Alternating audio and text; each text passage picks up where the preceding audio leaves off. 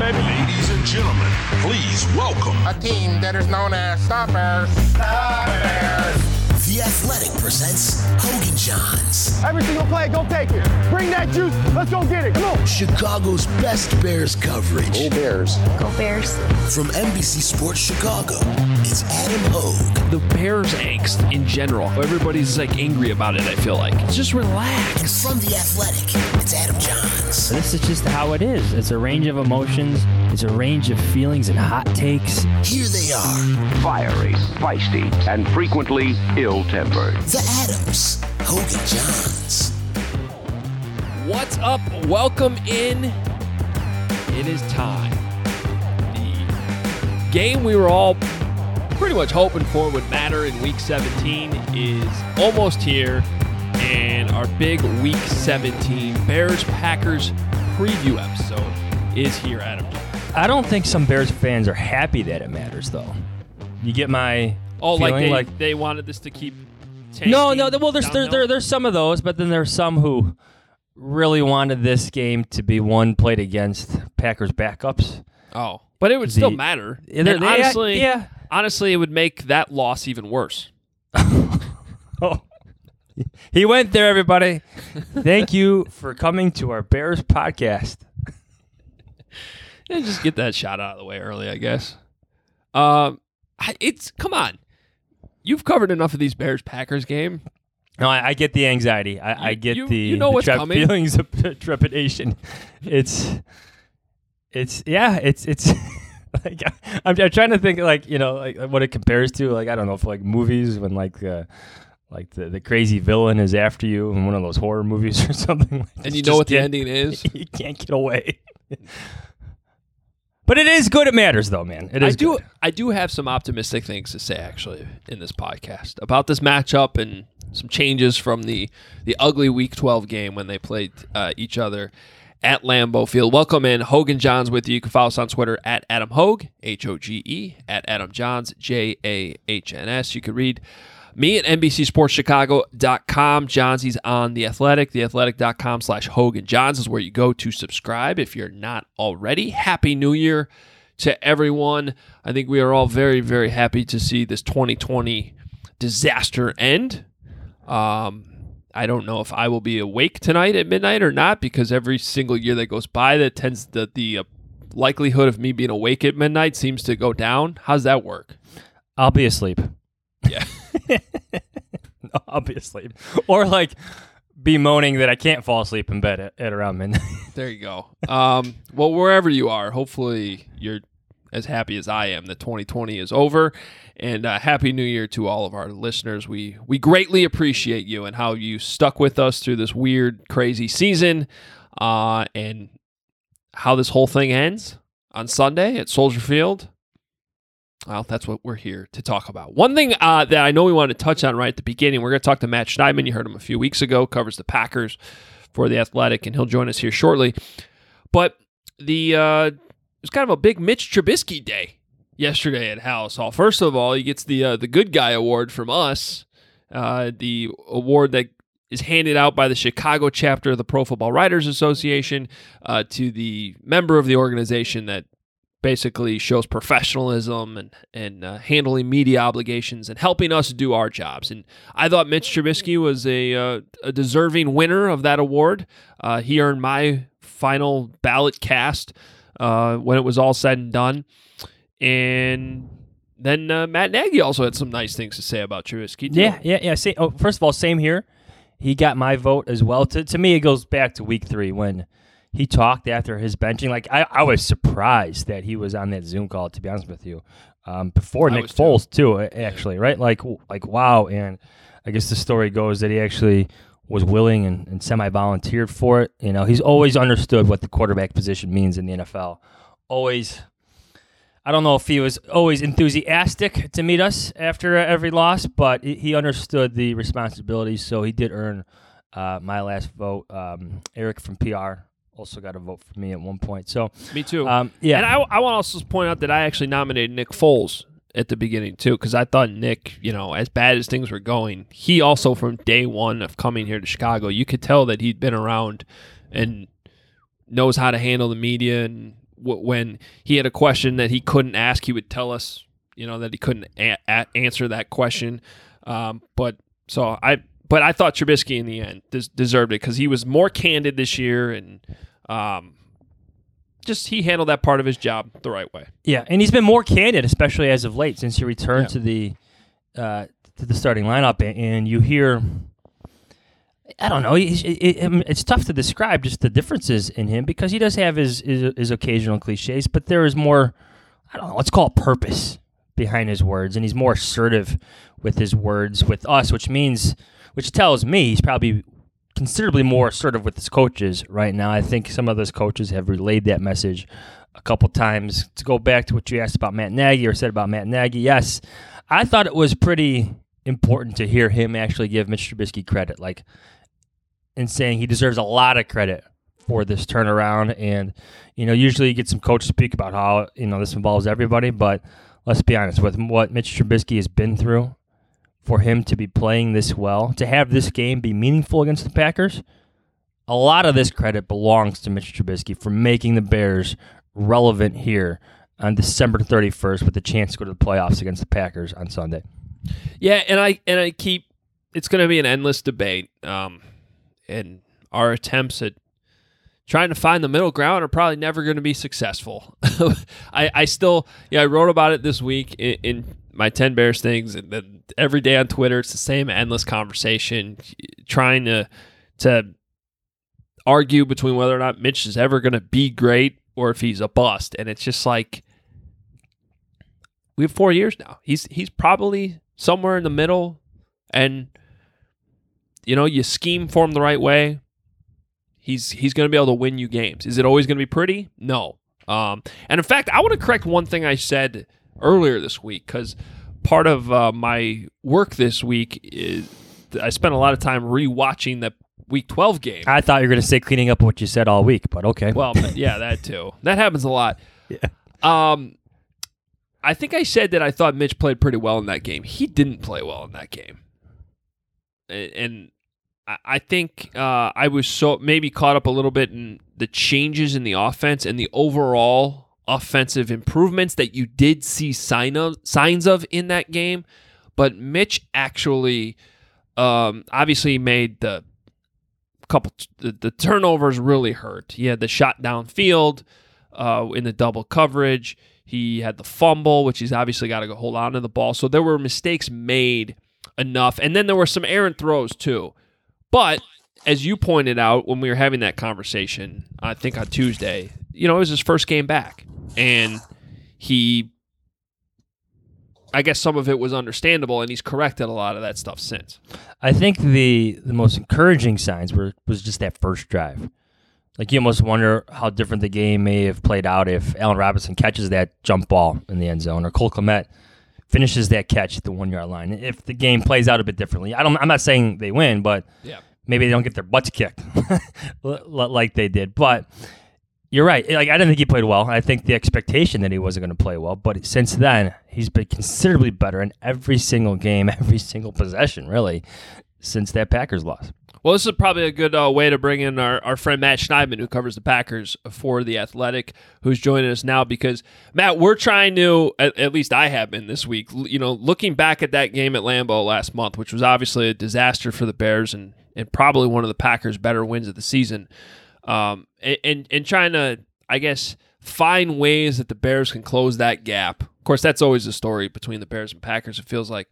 But I wrote about the defense yesterday, and I honestly kind of forgotten that Akeem Hicks didn't play in that game. So there's an obvious a boost that the Bears might get. But also, what kind of changes they can make defensively to the point where, Aaron Rodgers just looked like a surgeon in that game, carving up the Bears. Whatever coverage they were in, he had an answer for it. And you've been covering this offense all season. I remember talking about it going into that game, Matt, that the way that he's in sync with Matt LaFleur's system, it seems like that's been the theme for most weeks, where he's got an answer for everything. Yeah, what's interesting is, and you said it, Akeem Hicks coming back, can't be understated. Rodgers talked about it yesterday with us. That's huge for them because in that game, if I remember correctly, they pretty much ran up the gut. They didn't run much of their outside zone stuff. They knew where the weakness was, so they ran it right up the gut. I'm interested to see if that changes, but it was interesting because the Carolina Panthers have really been the only team that's been able to stop Davante Adams and really frustrate him this season. And Rodgers said after that game, which was a Week 15 Saturday night game when the Packers won 24-16, and Davante had like 7 catches for 42 yards or something. First game in 9 games, he didn't have a touchdown. And they didn't single cover him all game, maybe once. I don't know if the Bears could afford to do that, but do you guys see any way the Bears can employ a similar defensive strategy and how they would do that to kind of slow Davante down? Because that's the key to kind of slowing down this Packers offense, because as everyone knows, it starts and stops with 12 and 17. I don't know. They don't the Bears are different from a lot of teams, especially ones that play man, in that Kyle Fuller stays on one side of the field. Here's your Pro Bowl cornerback, and he just stays on one side of the field, and that could be the criticism of him. But early on, it worked because he had Jalen Johnson, the rookie, playing pretty well on the other side. But now Jalen Johnson hasn't played in the past 2 weeks because of a shoulder injury. I don't think he's going to play this week. It would be very surprising if he does. So you're going to have 2 other young guys out there, and Kindle Vildor and Duke Shelley, who I don't know what Aaron Rodgers has seen in them over the past couple of weeks, but I'm sure he likes his matchup with Davante Adams. Yeah, I think it'll be interesting because even if it's double coverage, Davante can get open, and something they've done way more of this season with Davante is use him in pre-snap motion, and that's really helped the Packers free him of double teams that they weren't able to free him of last year. They really only used Tyler Ervin, their return man, in pre-snap motion last year, and Davante's been doing a lot more of that. And, I'd really have to dissect the tape to see how much it helps, but I'll take Aaron Rodgers' word for it in saying that it's kind of helped free him up, even when teams do double team him. The Panthers, Aaron Rodgers called it kind of a strange defensive scheme because they have Phil Snow, who was Matt Rule's DC at Baylor, kind of bringing that 3-3-5 defensive formation to the NFL. So it's something Rodgers hadn't really seen this season. But I'm interested to see what the Bears do because, as you guys know, you can't really afford to single cover Adams all game. No. Speaking of scheme, I wanted to ask you about the Titans game a little bit because that got away from Tennessee, and just, I guess, overall, the Bears now have similar philosophies. They want to run the ball. They want to get the play action game, boot game going off of that. And the Packers had an answer for the Titans and the best running back in the game. So I'm curious, was that, like, how much was the snow a factor in that one with Tennessee coming north?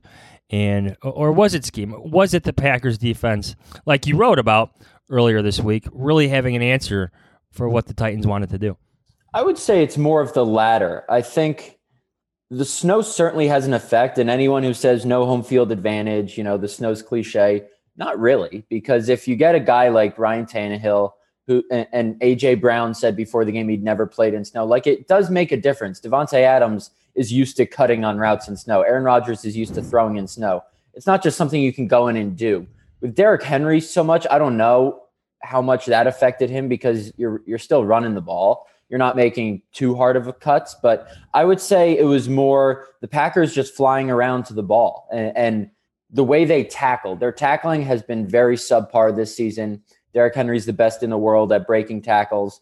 They probably missed a couple tackles, but it wasn't where he was turning 5-yard gains into 15-yard gains. He was turning 3-yard gains into 4-yard gains or 5-yard gains. Like, it was very, very minor stuff. They hit him early. I go back to the NFC Championship game last year. The 49ers had 186 of their 225 rushing yards before contact. Packers couldn't even get a body on Raheem Mostert. They got bodies on Derrick Henry early, whether it was rookie linebacker Kamal Martin, nose tackle Kenny Clark, one of the Smiths on the edge. They slowed him down early, which was important, and they really committed to stopping the run. Yeah, they knew there was a chance that Tannehill could burn them on play action, and you saw that on his 45-yard read option touchdown, where your guy, Adrian Amos, is still looking at Derrick Henry, who doesn't have the ball after Ryan Tannehill is already running past him. So that was the one time they kind of fell for it. But for the most part, hats flying to the ball. I know that's a cliche term, but They really gang tackled Derrick Henry and really did a nice job. It's 98 rushing yards, but for a guy that was averaging 120, that's not bad. You guys should be following Matt Schneidman on Twitter at Matt Schneidman and check out his Packers podcast, Head of the Pack, for the Packers side of things if you want to check that out this week. Question is right now, Matt, how is this game being viewed in Green Bay? Because, in Chicago, we know how this ends. Come on, right? I think the fans. Everybody's bracing themselves for pain in Chicago. It's most likely, especially because this is what happened last time, and this one's in Chicago. It'll be probably a closer game, and it'll be a game in the fourth quarter, and then Aaron Rodgers will do something to just rip the hearts out of Bears fans. Is that on the Green Bay side of things? Like, is that do they have like that confidence where they just or put it this way? Are you guys just like waiting for the moment where Aaron Rodgers puts the knife in the Bears? I completes the kill. So the Rams have to beat the Cardinals, and the Bears are in regardless. Correct. Okay. The Rams are starting John Wolford, and the Cardinals are starting Kyler Murray. So I don't know how that's going to go, but Matt LaFleur has said it every time he's talked to us this week. This is a playoff game for us, for them, because the Packers still have to win to secure the number 1 seed, and they need the Seahawks to lose or the Packers to win. But the Seahawks are playing the 49ers, who are starting CJ Beathard. So the Packers need to try and win this game, or else they could be in danger of falling to the 3 seed if the Saints and Seahawks both win, because I believe the Packers are third in that pecking order if all 3 of those teams end up 12-4. So there is big incentive for them to win. We were talking to Aaron Rodgers yesterday. I know Fishbane is writing about the 2013 game, and I watched some of that back yesterday because I was still a freshman in college then, so I didn't really remember it that well. Come on. You kind of have that sense that, here comes big bad Aaron Rodgers, future Bears starting quarterback, to put the nail in the coffin one more time. But I don't know. Something tells me, and maybe it's just Matt LaFleur's coach speak, but he seems a lot more wary about this Bears offense this time around. And yeah, the Packers just held the Titans to 14, but this Bears offense is humming. And maybe the fortunes could be reversed. Would you guys say this is Mitch's biggest audition for next year's starting job? I just feel there's something in the air different. Yeah, I still think the Packers win, but I don't know if it's going to be that easy. Yeah, Trubisky's in the best stretch, I would say, of his career, at least this type of production. Like this, the Bears offense has just done something for the first time since 1965, which I don't care who you're playing. That's a stat. Like that, Yeah. that is something significant. Like since the rookie years of Gale Sayers and Dick Butkus. It just blows your mind a little bit just if you think about the historical context of what they just achieved offensively. And you're right, like Trubisky is playing well. My concern is the defense. Like you go back to that like 2013 game, like Jay Cutler, you can make the argument outplayed Aaron Rodgers for the majority of that game. No doubt. And it still wasn't enough. It's the Packers scoring the final 2 touchdowns. It's the Bears defense blowing it. And I think that's some of the fear here right now in Chicago where, okay, maybe Trubisky will play well, but this Bears defense 5 weeks ago got their butts kicked. So I think that's my lingering thought going into this game, as we preview it. And that's one of the things that we keep going back to, Matt. It's just how different this conversation is from when we talked to you a month ago, because it's just the turnaround really on both sides of the ball has been pretty crazy. That now the defense is the concern. But going back to what you said about Trubisky, like this is a I don't know if he's ever going to win over the fan base, or at least the portion of the fan base that's just never going to get over the fact that they traded those draft picks to pick him number 2. But man, you think about the opportunity to beat Aaron Rodgers and the Packers in Week 17 to get in the playoffs. I mean, that would be huge for him. Yeah, absolutely. I think that's part of it. Of course, on the other side of it, it could go horribly wrong, and then that kind of seals his fate, probably. Yeah, I mean, you guys have your finger on the pulse of the Bears fan base way better than I do, but I'd think if he is able to lead them to a win and a playoff spot over the Packers, maybe that softens some of the feelings about earlier this season. But yeah, I'm really interested to see it. The Packers have had this is a next gen stats special, but 3 of their 4 best pressure rates in the last month. The Smiths are really starting to bring it together. Rashawn Gary, their 2019 first round pick out of Michigan. I know Mitch is a guy who can create on the run, but if he's forced to create outside the pocket because of necessity rather than by design, I think that could cause some problems. And that's, I think, where everything starts for the Packers defense. Speaking of pressure, I don't think the Bears hit Aaron Rodgers once in that Week 12 matchup. Definitely didn't sack him. I don't think they had a quarterback hit.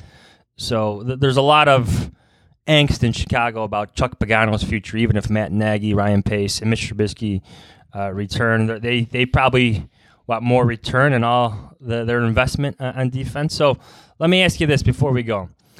Aaron Rodgers this year compared to last year. This Packers team this year compared to last year, because they were good. They won, 13-3 last year? Like, how would you describe how they feel different for you, Aaron Rodgers and this team this time around as opposed to what they were doing last year? Yeah, it was funny because Rodgers was asked that exact question yesterday. The records are the same. You're 12-3 going in. They were going into Detroit last year where they had to win to lock up a first round bye. But last year, and Rodgers has used the term ugly wins a lot, they were winning games ugly last year. There weren't really any pretty wins. I mean, you guys remember it was 10-3 in week 1. And then I think it was 21-15 or 21-13 in the second time they played at Lambeau. Like these guys never convinced anybody that they were a Super Bowl contender. Yeah, they got to the NFC Championship game, but you just knew the 49ers were going to blow their doors off. They weren't overpowering people on offense. Their defense was winning more games. And Rodgers asked yesterday, like, how does this year feel different?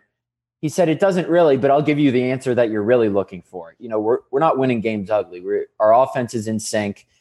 We're winning games convincingly. And a win is a win, yeah, but the way you win games is good for, the mojo, the confidence. And I think the biggest difference, and I've been asked this a lot, year 2 is so cliche. You hear, year 2 in the offense, but I don't remember if I've said this on your guys' show before, but last year, the Packers had to take a lot of either delay of game penalties or burn timeouts late in the play clock because Matt LaFleur's offense is so wordy, so much more wordier than Mike McCarthy's. The play calls are much longer. And Aaron Rodgers needed time to get used to that.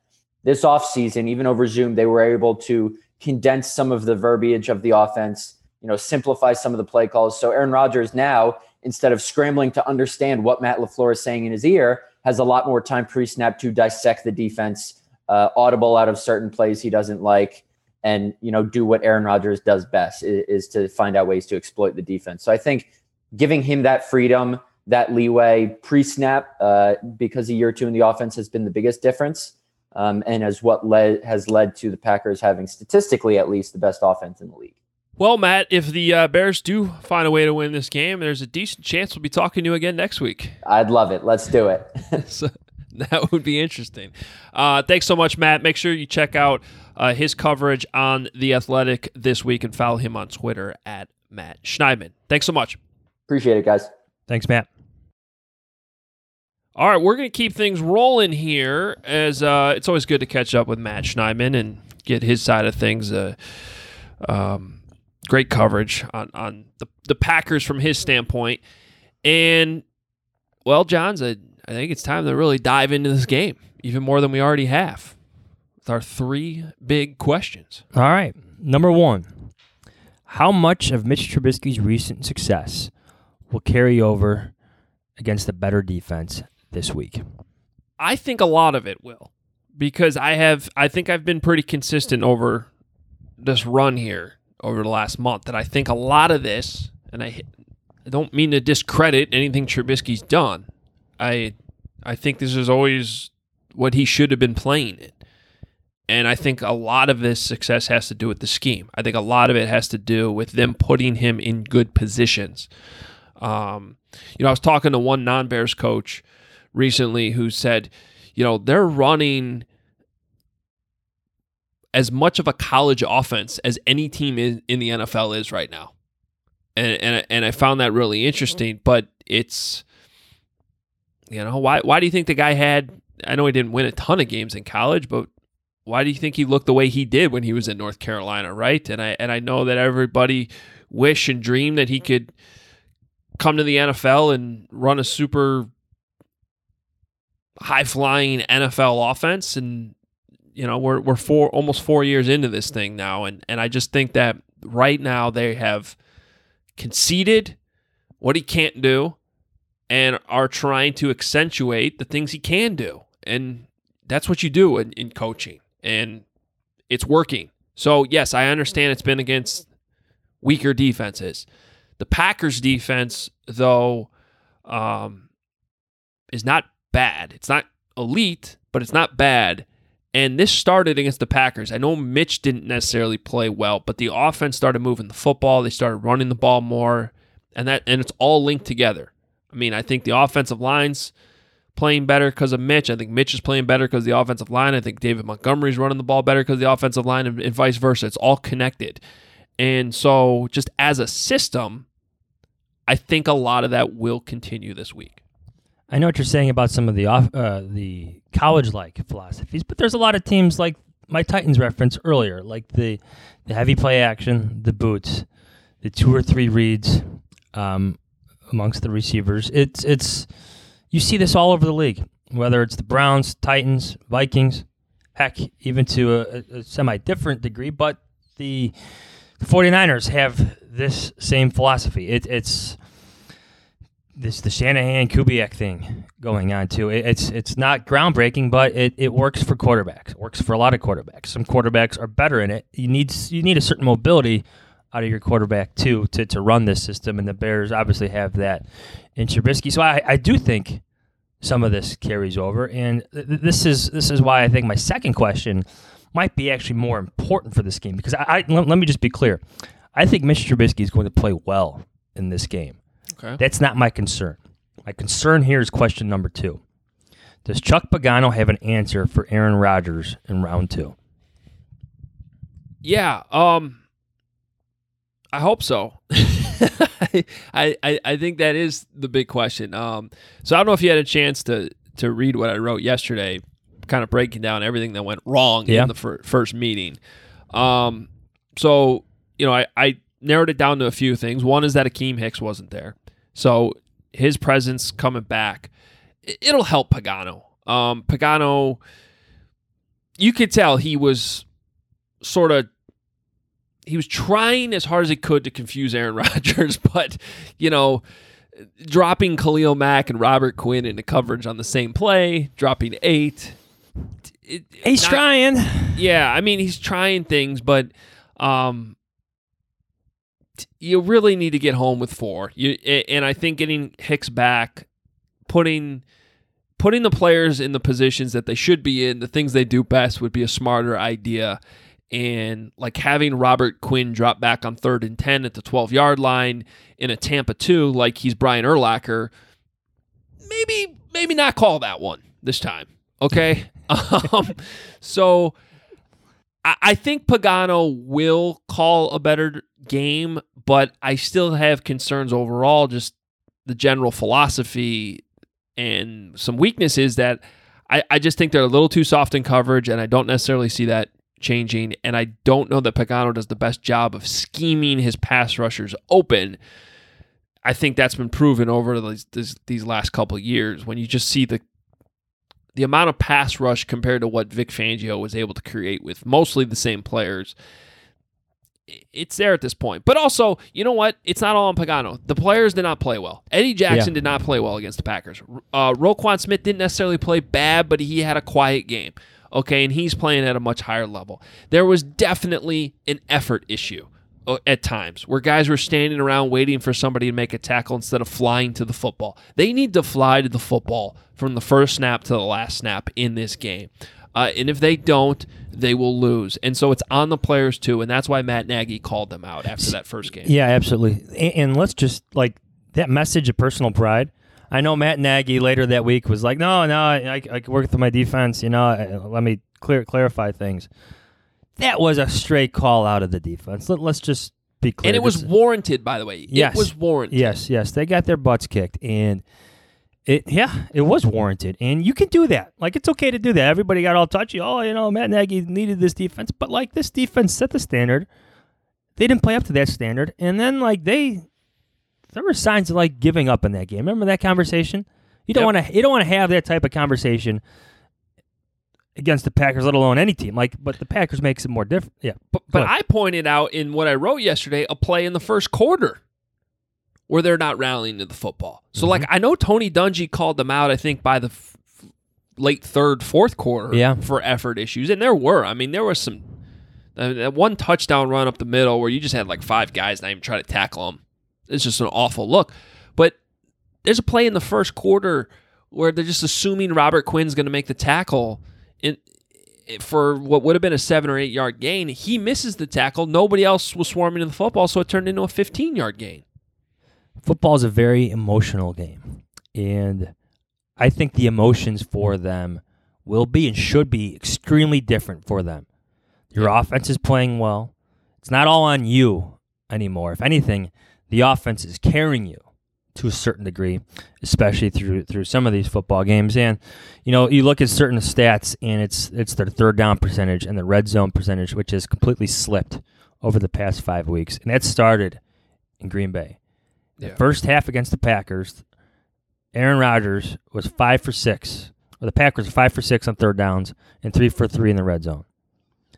The Bears have been one of the best or the best in the league in both those categories. So the slip started there. So it's on Chuck Pagano. It's on Khalil Mack. It's on Robert Quinn. It's on Eddie Jackson. I'm calling all the big contract guys. Kyle Fuller hasn't made an interception since week 1. Roquan Smith, go show you're an all-pro guy again. Like this is a game where your high-paid defensive players need to play like it. Simple as that. I'm not afraid to say it. I mean, Eddie Jackson, because I rewatched this tape, the All-22, just 2 days ago. He was downright bad in the first game against the Packers. It like an unacceptable level. And he can play a lot better than that. So that's where, if you're looking for reasons for optimism, you got Akeem Hicks coming back. You got at least a former All-Pro safety who can play a lot better than he has this season, it's especially in that game. And, maybe they get... I'm a little bit more optimistic that Jalen Johnson might play. But we'll see. I think that would help.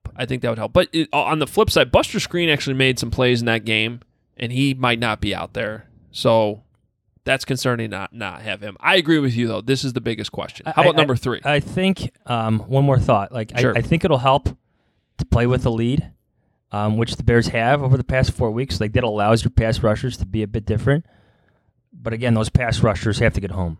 No quarterback hits in the first matchup. Question number 3. I like a big picture question. Okay. The third question here. You know that. So I kind of changed this a few times, but let's go with this because it's also a nice play off of what Matt Schneidman brought up about the 2013 loss in Week 17. Will the Bears ever catch up to the Packers? Because the Packers caught up to the Bears several years ago. I forget which game exactly it was, but remember the Bears had that long standing run of success against them, and their record was considerably better than the Packers. But here comes Brett Favre, here comes Aaron Rodgers, and they continuously chipped away at it, and now the Bears are behind in this rivalry. So let me ask you, will the Bears ever catch up to the Packers in this rivalry again? Well, ever, yes. I mean, there's to go ever. Yeah, well, yeah. There's ebbs and flows. It's been forever. It's felt like forever, but the past of this history goes to show you that at some point, you and I might be long gone, but at some point, the Bears will have the better professional careers. Will we ever cover a Bears team that continuously beats the Packers? If the Bears can find their quarterback and the Packers don't have theirs anymore. Yeah, I mean, like I hate to simplify, but that's what this comes down to. I mean, it comes down to the Packers having Brett Favre and Aaron Rodgers for all these years, and the Bears having that long list of starters that we make fun of. That's what it is. And so does Aaron Rodgers look like he's ready to retire anytime soon? No, he does not. But the Packers did draft his replacement, and at some point they're going to have to make some type of decision on that, whether it's probably not next year, but maybe it's a situation like with Rodgers and Favre where you're going into year 4 of Jordan Love's contract and you got to either play him or not play him. And maybe Jordan Love's not the next Aaron Rodgers. We just don't know. And that unfortunately for the Bears, like that might be what it takes. So will they ever catch up? Yes. Will it be anytime soon? I don't know. I don't think so. Everything you just said was what I hoped this conversation would lead to before we get to our bold predictions and picks. It's Jay Cutler being 2-10 against the Packers. Yeah. It's Lovie Smith starting off with a winning record, being he's 8-11 against the Packers. But by the end of it, he had lost 6 straight against the Packers. Like big reason why he got fired. Yes. So you have this, it's like a wall, and they just can't overcome it because a lot of it's offensively. As much as we love defense in Chicago, and as much as we just talked up the importance of the defense playing well this Sunday, the offense matters, especially where this league is going. At the quarterback position matters, and this is a big game for Mr. Trubisky. It's beyond a statement game for him against this team and in this league right now. Yeah. All right. Unfortunately, I don't have the soundboard today. Adam is in Florida, everybody. Where it's 75 degrees. Looks like you got a little sun in your skin already. It's currently 72. Oh. And it's going to be like 84, I think, today. So sorry about that. I was not. You brought it up. I did. Over. And just for the record, I'm in Florida for Northwestern's bowl game. I didn't just randomly go to Florida. But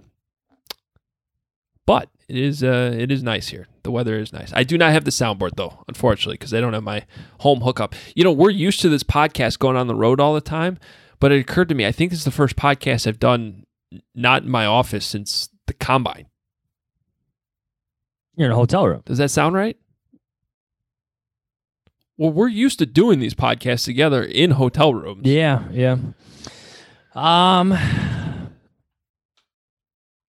Yeah, well, I think you've done a couple from the lake. Oh, that's right? true. But you know what I mean, like on the road. Taking the pod on the road. It's been a while. Yes. Yeah, it has been a while. So hopefully we can get back to that soon in 2021. Ideally, that'd be nice. Anyway, bold predictions. How about that? Pretty good. Go ahead. Eddie Jackson. Oh, man. Makes his debut in the interception column this week for the Chicago Bears. It's going to happen. He's had a couple close calls. Like one against the Texans stands out where the Bears got pressured to Deshaun Watson, and like it was actually thrown right to him. I think he was a bit surprised by that. Like that's an interception, and Eddie Jackson in 2018 makes. Maybe returns to the house. Well, and didn't he have a pick 6 against the Giants that came back? If we're going to go all the way back to week 2, yeah. So he's had a couple close calls this season, and this would be, as you said, he needs some redemption as well. He did not play well in week 12 whatsoever. So Eddie Jackson comes through with his first interception this season, and it's against Aaron Rodgers. Okay. I'm going to stick to that side of the ball as well. I'm going to say the Bears, after not touching Aaron Rodgers in week 17, sack him 3 times. Whoa. Robert Quinn action? Maybe. You know what's interesting about Robert Quinn is he made some nice plays in the run game against the Packers. Like he flashed a little bit in that game. But that's kind of been the story of the season. Every once in a while he flashes. It's not good enough overall. I don't know who's going to get there. But I do know that Akeem Hicks makes a big difference. Somebody's going to get there. I bet you Bilal Nichols gets one. Maybe we see Brent Urban do his Mario Edwards, guitar thing. Mario Edwards seems to be good for a good play in the fourth quarter every week. Something like that. So I think they get 3 sacks. Okay. All right. Predictions. I think this is going to be a great game. A great game? A great game. Okay. Great game. I don't think it's going to be as bonkers as it was in 2013. Like, that game was crazy. And those teams weren't very good. Like, I think the Bears are playing extremely well right now. I think their defense could be better. And the Packers might just be the best team in the NFL with an MVP at quarterback. So this sets up to be a pretty great game. I could see a lot of offensive production in this one. I just don't think the Bears are great enough to overcome. I'm leaning. I think the Bears cover. I think the worst case scenario I could see playing out for the Bears is they actually have a lead, and what happens is Aaron Rodgers just chips away at it, and all of a sudden he has the lead. Like that could play out for the Bears. Like, you're going to see some offensive success, but Aaron Rodgers is still Aaron Rodgers. So I've been flirting with a 3-point score here, 30-27. I think I'm going to go 33-30 Packers in this one right now. That's how I feel. At 9:05 a.m. this Thursday on New Year's Eve. Some offense. Okay. First of all, the Bears are going to win this game. They need to do two things. One is they need to get a lead. You just talked about Rodgers chipping away at a lead. That might happen. The way to prevent that from happening is to control the football. So, yeah, going back and watching that Week 12 game, the thing that stood out to me is like the first drive of the game took up half the first quarter for the Packers. You know, like Rodgers just seemed like the ball was in his hands that entire game. All right, so you can't have that. You need to convert in the red zone on your first drive and control the ball and that starts with the running game, right? So you got to keep that running game going. You have to keep Rodgers off the field, and you can't let opportunities slip away. Don't turn the ball over, and when you get those opportunities, make the play. So you touched on it earlier. Cole Kmet had that drop right at the goal line. Hold on to that ball. The very next play, though, Allen Robinson had the ball in his hands and got it ripped out by the defensive back. You have high expectations for Allen Robinson because he's so great. That fade last week should have been a touchdown. Catch the ball. I thought it was a well-thrown ball from Mitch Trubisky. So those are the plays that absolutely have to be made in a game like this. It goes back to what I was talking about the other day when I was comparing this to the Ohio State-Northwestern game. Like, early third quarter, instead of a play being made, an interception was made. It's a huge swing in the game. So when you're the underdog like this and the other team's probably better than you, very clearly probably better than you, you have to take advantage of those opportunities. So the question is, do I think that that's how it's going to play out? I think it could, but ultimately my prediction's based on what I kind of know happens in this series. And the reality is, if Rodgers does have that ball in his hands late in the fourth quarter, we, for the most part, know how that ends. So I'm going to say Packers win 27, Bears 24. Okay. I think the Bears, I think you and I are on the same page. This will be competitive, and the Bears can win this. Their margin of error is slim, as always, especially against this team, because Aaron Rodgers just makes Aaron Rodgers like plays continuously. But, you know, like it is hard to, like, this would be the Packers' 7th win in a row. Like, part of me almost wants to pick the Bears because it is hard to win 7 games in a row, you know, and there are motivations on both sides. If the Bears do get a lead, I wonder how things play out on the Packers sideline. So there are reasons to like the Bears in this one, but history says the Packers are the Packers, and this rivalry is tilted in their direction. Don't you think the most likely scenario with Trubisky too is like you think he's going to play well? I think as a whole he plays well, and the offense continues to mostly play well. There's probably going to be like one bad throw or one fumble or something in the fourth quarter, right? Maybe early fourth quarter, mid fourth quarter, that is just the big mistake of the game. And whether it's actually Trubisky's fault or not, that's going to be what's fixated on all offseason. especially if he's coming back. But yeah, I know what you're saying. Like, isn't that the most likely outcome? He mostly plays well, but there's that one mistake that just riles everybody up, and that's what everyone's focused on. I think, to be positive about this, maybe the interception against the Jaguars, where let's be honest, that was a horrendous interception. Like, what are you doing? You can't do that. I understand the moment. I understand the pressure. I understand the frustrations even leading up to that point. But, like, maybe that's good for him. He got out of his system. Now he's got a lot in his system. We know that. But at least in that scenario where it was a must-win for the Bears against a bad team, but they were playing well at that point, like, maybe that helps flush some of that angst out of his system going into this one.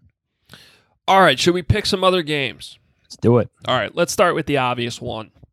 So we'll not start at noon. We'll go straight to 3:25 against the Bears-Packer game. The one this would be a good week if you can set it up and have two monitors going, because the Cardinals head to Los Angeles. They play the Rams, and the Rams are 3-point underdog, in large part due to the fact that Jared you got Goff. It. There you go. What's his name again? Jared Goff? Jared Goff. I almost called him Jason Goff, who's probably the better Goff at this point. Put him at quarterback. I'm certainly among my favorite Goffs. Jason's number one. But he's going to love that too, because all the people on Twitter that make that mistake. Anyway, Cardinals, Rams. I got to take the Cardinals here. I just think it comes down to quarterback play. As good as that Rams defense can be, I know you said earlier, like, Goff hasn't been playing well, so maybe different quarterback in there helps, or it could make a slumping offense even worse. I'm going with the Rams. Wow. To win outright. To win outright, and that's how the Bears get in.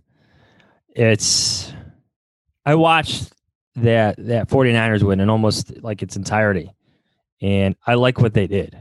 Like, I don't think the Cardinals are very good. I think Kyler Murray has some moments that you could take advantage of, and the Rams defense is better. This has to be defensively driven win for the Rams. But the 49ers just beat the Cardinals with their third-string quarterback, so anything's possible in the league. And let's face it, like you said, Jared Goff has not been playing well whatsoever. That's why Jason Goff should be their starting quarterback right now. But, like, all jokes aside, I think the Rams will keep this competitive. And as the pressure mounts at Kyler Murray, I'm interested to see how he plays, what he does, because I think this Rams defense with Aaron Donald, Jalen Ramsey, it's very good. They're stars on this defense. I like Brandon Staley as defensive coordinator. Give me the Rams in this one.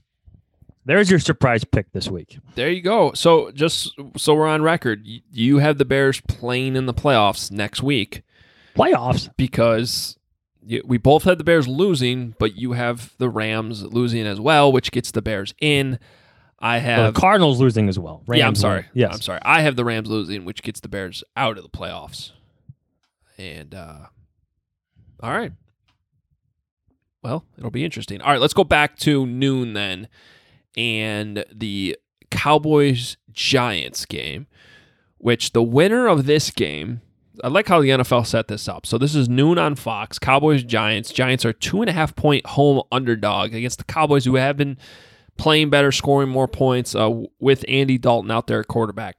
So the winner of this game basically gets the chance to watch the night game, which we'll get to in a second, between Washington and Philadelphia. And if Washington loses that game, the winner of this game between the Cowboys and Giants goes to the playoffs. So what do you think is going to happen?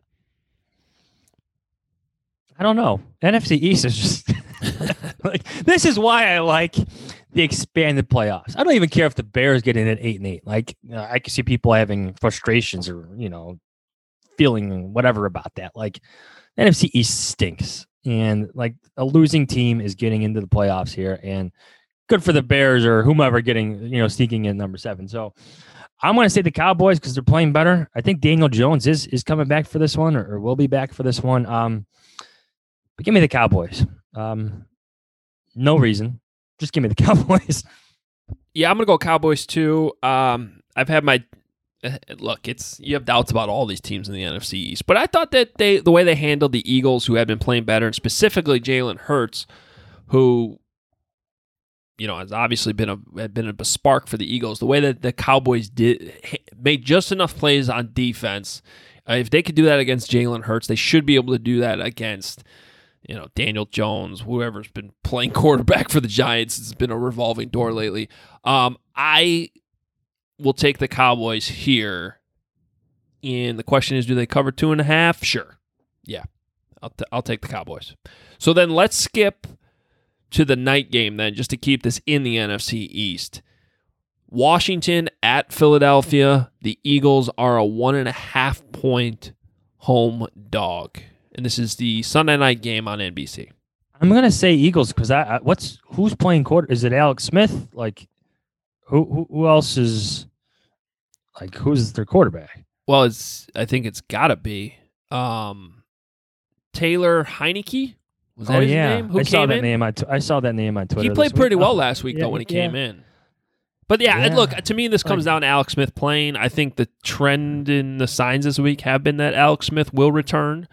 As much as things were going off the rails with Haskins, I'm not sure that they would have actually released him unless Smith was coming back.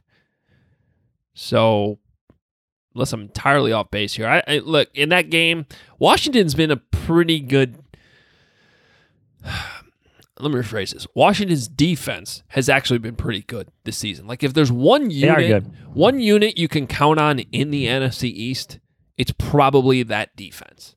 And so that's why in this game, I will take Washington to win, and they will be most likely hosting Tom Brady and the Buccaneers next week in the wild card round. There's your reward. I'm going to take the Eagles. I think it's going to be a wild one. Just everything's on the table. Eagles just letting Jalen Hurts do whatever Jalen Hurts wants to do and throwing the ball down the field. Eagles in a wild one. Okay. There you have it. All right. Now the two games also at 325 that will impact the Packers and their chances of getting the 1 seed. We start with the Seahawks at 49ers. The 49ers are a 6-point home dog. All the games we're picking here, the home team is the underdog. I'm just realizing that, including the Bears game. So who do you got in this? Seahawks, 49ers. Seahawks. I think I might have been wrong about the Seahawks. Like their defense has gotten better over the past few weeks, and Russell Wilson's Russell Wilson. Well, Seahawks are going to win this. I don't know if they cover, but they're winning this. So that would put them I guess it depends what happens against the Packers, but playoffs or the Seahawks are a good team. Let's just leave it at that. Yeah, to me, the bigger question here is the 49ers are just so hard to figure out. I mean, 1 week they're getting blown out. The next weekend they're beating the Cardinals. I think they're still a well-coached team. The interesting thing is as tough as the years it's been for the 49ers, like Robert Saleh is probably, could and probably should get a head coaching job when this is all said and done. Look, these two teams, I'm going to go with the rivalry here, and we've seen these teams play like how week 17, was that last year or 2 years ago now? I'm losing track, where it came down to the 1 yard line in week 17. Remember that? Yeah. So I just think because of that, I'm going to take the 49ers. 6 points. They're not really at home because they're really in Arizona. But I just think that these teams know each other so well. The Seahawks offense has been limited as of late. So I will take the Seahawks to win, but the 49ers to cover. And then finally, also on Fox 325, the Saints at Panthers. And the Panthers are a 6.5-point home dog in this one. Saints in a rout. Yeah, I think so too. But the Panthers have really dipped, haven't they? Yeah, they have. They played the Packers tough a couple weeks ago, but they have playing tough and winning moments. In different. Yeah. I think they've also. We knew they were going to have some depth issues. They turned over a lot of their defense, and the way the Saints are humming right now on offense, yeah, I think if you had to pick a game that might be a definite blowout this week, that's probably the one I would go with. So, and no Christian McCaffrey again. Hey, the Vikings and Lions also play. And that'll wrap things up here on the podcast. I think I'm done with the Lions for 2020. Okay. We just end the Lions. Did you see the report yesterday? There's an NFL team that wants to interview PJ Fleck. Really? That's got to be the Lions, right? Like, if there's a team silly enough to do that, it's got to be Detroit. Can you imagine a player like Khalil Mack? Yeah. Like, I'm just giving an example, like, of a professional. Like, hey, Khalil, it's time to row the boat. Yeah. PJ comes in there and goes, hey, row the boat? I'll row your boat. What are you talking about, row the boat? This is the NFL. Get out of here. I had to laugh. Boats in the NFL? Yeah. And there's your Lions discussion for the week. All right. Follow us on Twitter, at Adam Hogue, at Adam Johns. Plenty of coverage up. NBCSportsChicago.com, TheAthletic.com/HoganJohns. That's where you should be. Check it out. Whew, everybody breathe. Try to enjoy New Year's. Enjoy some bowl games. Citrus Bowl, Northwestern, Auburn on WGN Radio. Check it out. Noon Central Time, Friday. Get through these next couple days. And then enjoy the Bears-Packers. Sunday's going to be fun. I'm just excited for all the It's going to be a good game. Week 17 action. And we will... Are we going to try to go live? Yeah. I think we're going to go live on YouTube after the game on Sunday. Stay tuned. We'll put it on Twitter. So check. That's the plan. Yeah, you can find our YouTube page. Just search Hogan Johns on YouTube. Subscribe. And then we'll update you on Twitter on the exact time when we'll do all that. But I think that's our plan right now, is to go live after the game. So that's... I'm sure it'll be calm and a pretty boring podcast. Probably. Sure. Yeah, doubt it. Enjoy your weekend. See you Sunday. See ya. Y'all stay corona free, all right? And God bless.